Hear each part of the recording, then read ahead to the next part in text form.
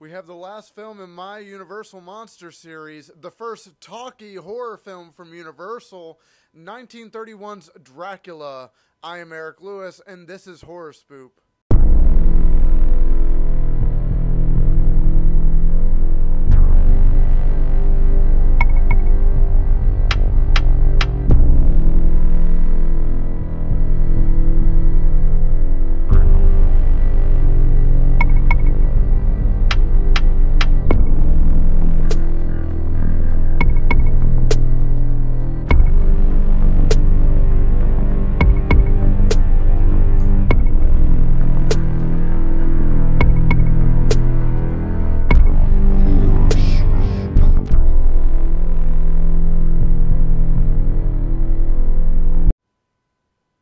How's it going, everybody? As always, I am Eric Lewis. This is Horror Spoop, and we have a wonderful classic film, and also the film that gave Bela Lugosi his iconic status. Dracula came out February 14th, 1931, a perfect way to spend your Valentine's Day. Remember, last week Frankenstein was in November of 1931. 2 successes in 1 year is awesome to me.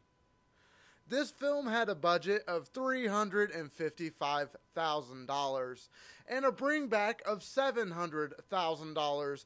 It can be considered a success. It is definitely to me. The director of this wonderful classic is Todd Browning. Films that he has directed are The Unknown from 1927. Lon Chaney Sr. is in that, aka the dad of the Wolfman. A film called Freaks, also from 1932. Freaks, I hear, is a pretty iconic film. I personally have not seen it. We also have an uncredited director, Carl Freund, which we have already talked about in a film earlier this series. But which movie? The Mummy from 1932. That's the one, and to think I was dumb. Crazy. Anyways, the writers for this film is the great Bram Stoker. Bram Stoker wrote Dracula in the 1890s, my fault, and published it in 1897. Stoker used a bunch of influence from Transylvanian folklore. It's a wonderful novel that I never finished reading. If I had all the books that I haven't finished reading into a pile, I would have a serious fire hazard on my hands. Also writing goes to the play that was adapted by John Bodderston, who is also another dude that we have heard of. Frankenstein and the Mummy from 1931 and 1932. I have to say I didn't really ask that time. Touché! Alright, moving right along. The summary is from another anonymous author, so you know who you are. Anyway, here we...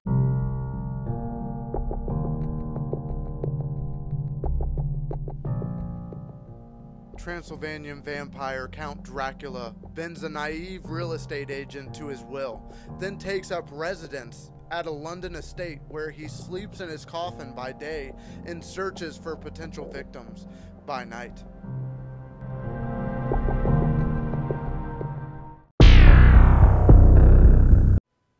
Honestly, that's a perfect summary that doesn't give away a lot. A reminder to the listeners, hey, I do pick summaries from my listeners, and I will call you by name because I care what your name is. I do appreciate you for listening. So let's keep it going. Now on to our cast.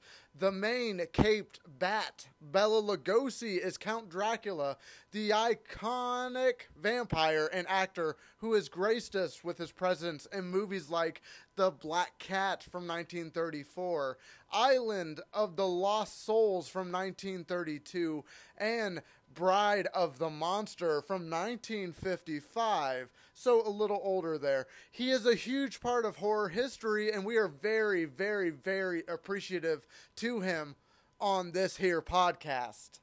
Next, we have Dwight Fry, who plays Renfield, the unfortunate real estate agent. Also, he is the doctor's hunchbacked helper on Frankenstein. I don't know why I said there for a second. That's my fault. To find out what movies that you can see him in, you actually need to go check out the episode before this one, if you so want to.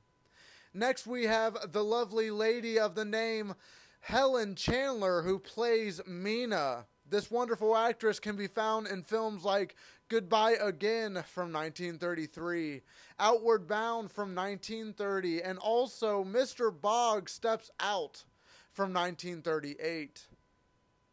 Next, we have an actor who we have heard of before in the Mummy episode, David Manners, who plays John Harker and has some good movies for you to check out. You can find those films in the Mummy episode.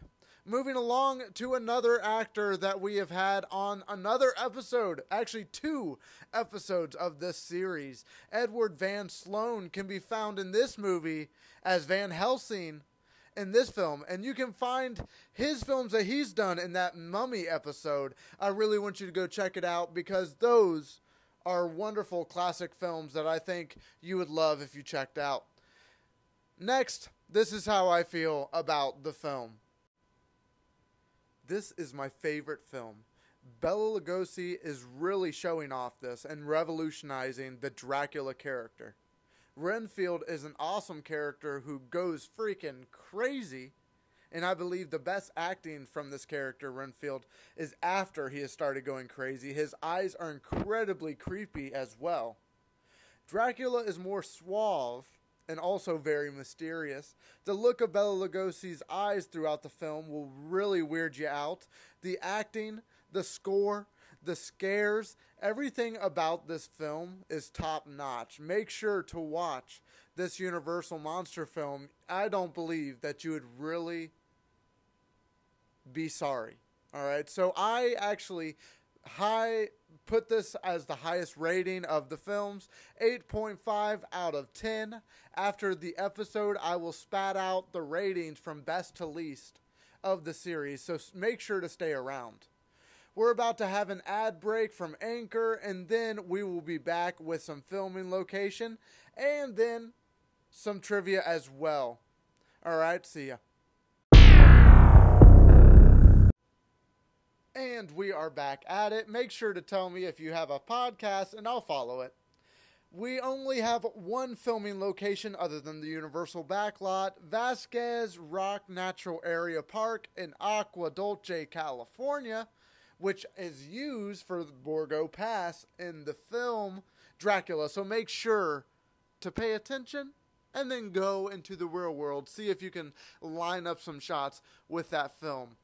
We'll get into some trivia, and some of that might make it harder to find backgrounds because they did paintings of backgrounds, but we'll get more into it.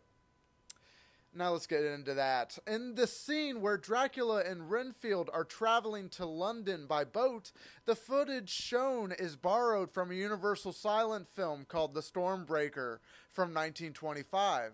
Silent films were projected at a different frames per second speed from that later adopted for sound films, accounting for the jerky movements and the quicker than normal action of these shots. Among the living creatures seen in Dracula's castle in Transylvania are possums, armadillos, and an insect known as the Jerusalem cricket. This insect was common in Southern California, which may explain its cameo in the film. The inclusion of armadillos was due to the fact that armadillos had occasionally been digging in graveyards, which led to the mistaken belief that they would dig their way into coffins and eat cadavers, which apparently is not true. The original release featured an epilogue with Edward Van Sloan talking to the audience about what they have just seen. This was removed for the 1936 re-release and is now assumed to be lost. The later Frankenstein 1931 similarly copied this model by featuring a prologue. I'm glad that they stayed with the prologue in Frankenstein. I think it fit really well for this. I do not really think that it would have fit well for this film to have an epilogue like it did. So I am glad that they got rid of it. But Also, if anyone knows where I can find that epilogue and that no one else apparently knows, please let me know. You do know where to find me. Socials and whatnot. Dracula's castle was painted on glass in front of the camera. The coach traveling along the road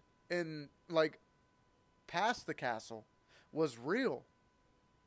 But the castle in the background was not real. It was a painting.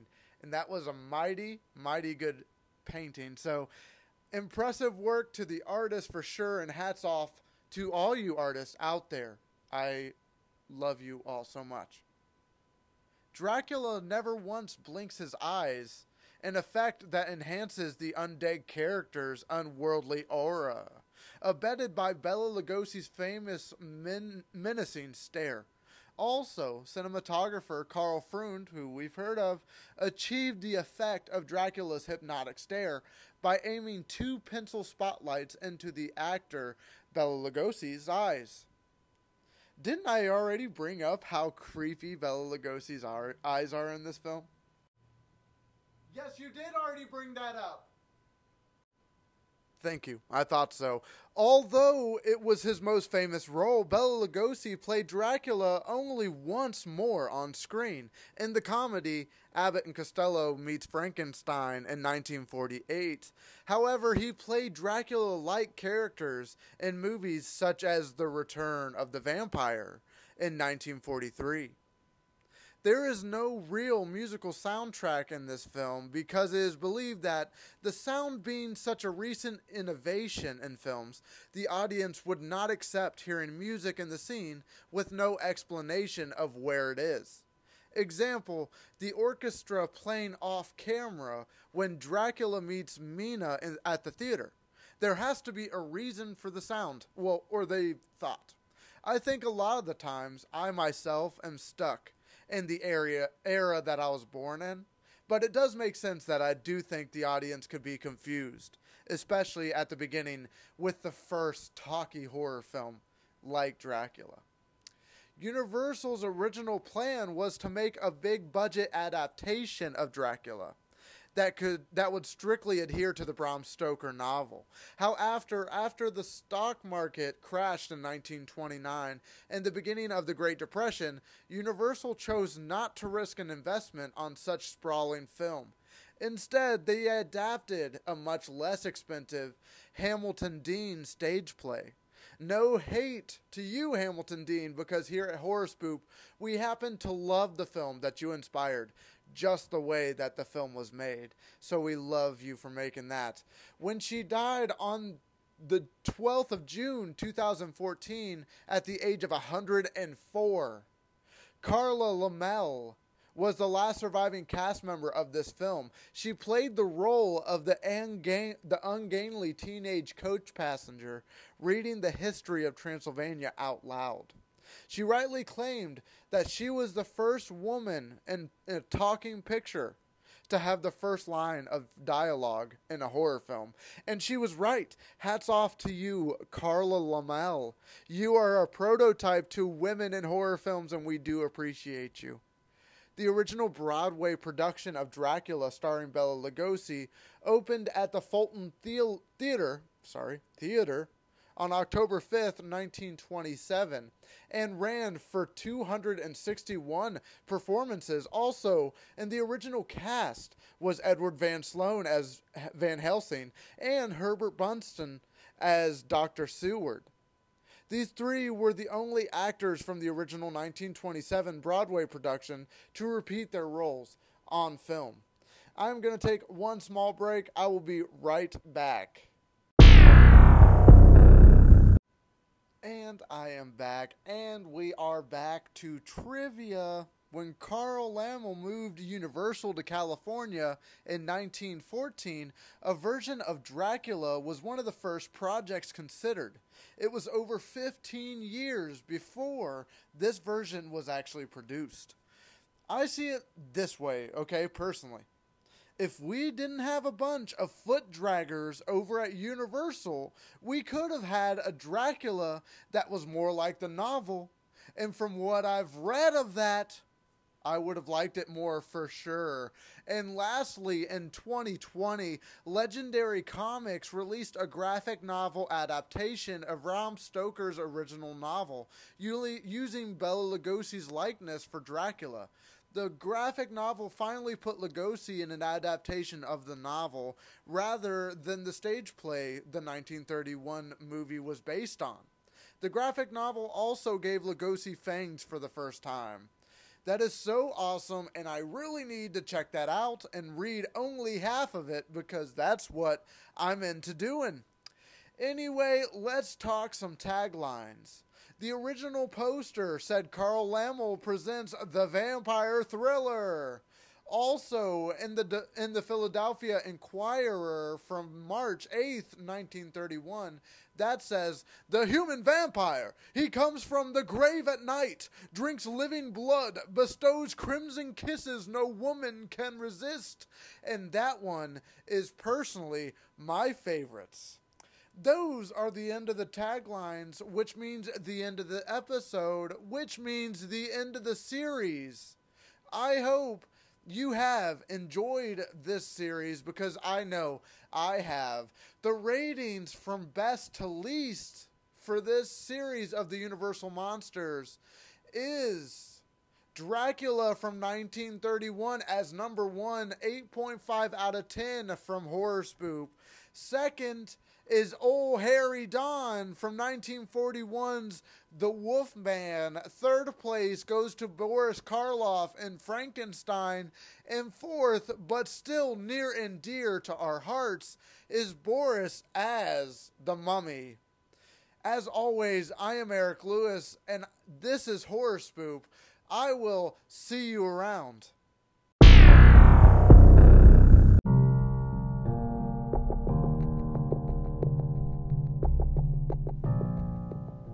Thank you for listening to this little here podcast. Make sure to follow this podcast, rate this podcast, and also tell your friends about this podcast. This is Horror Spoop.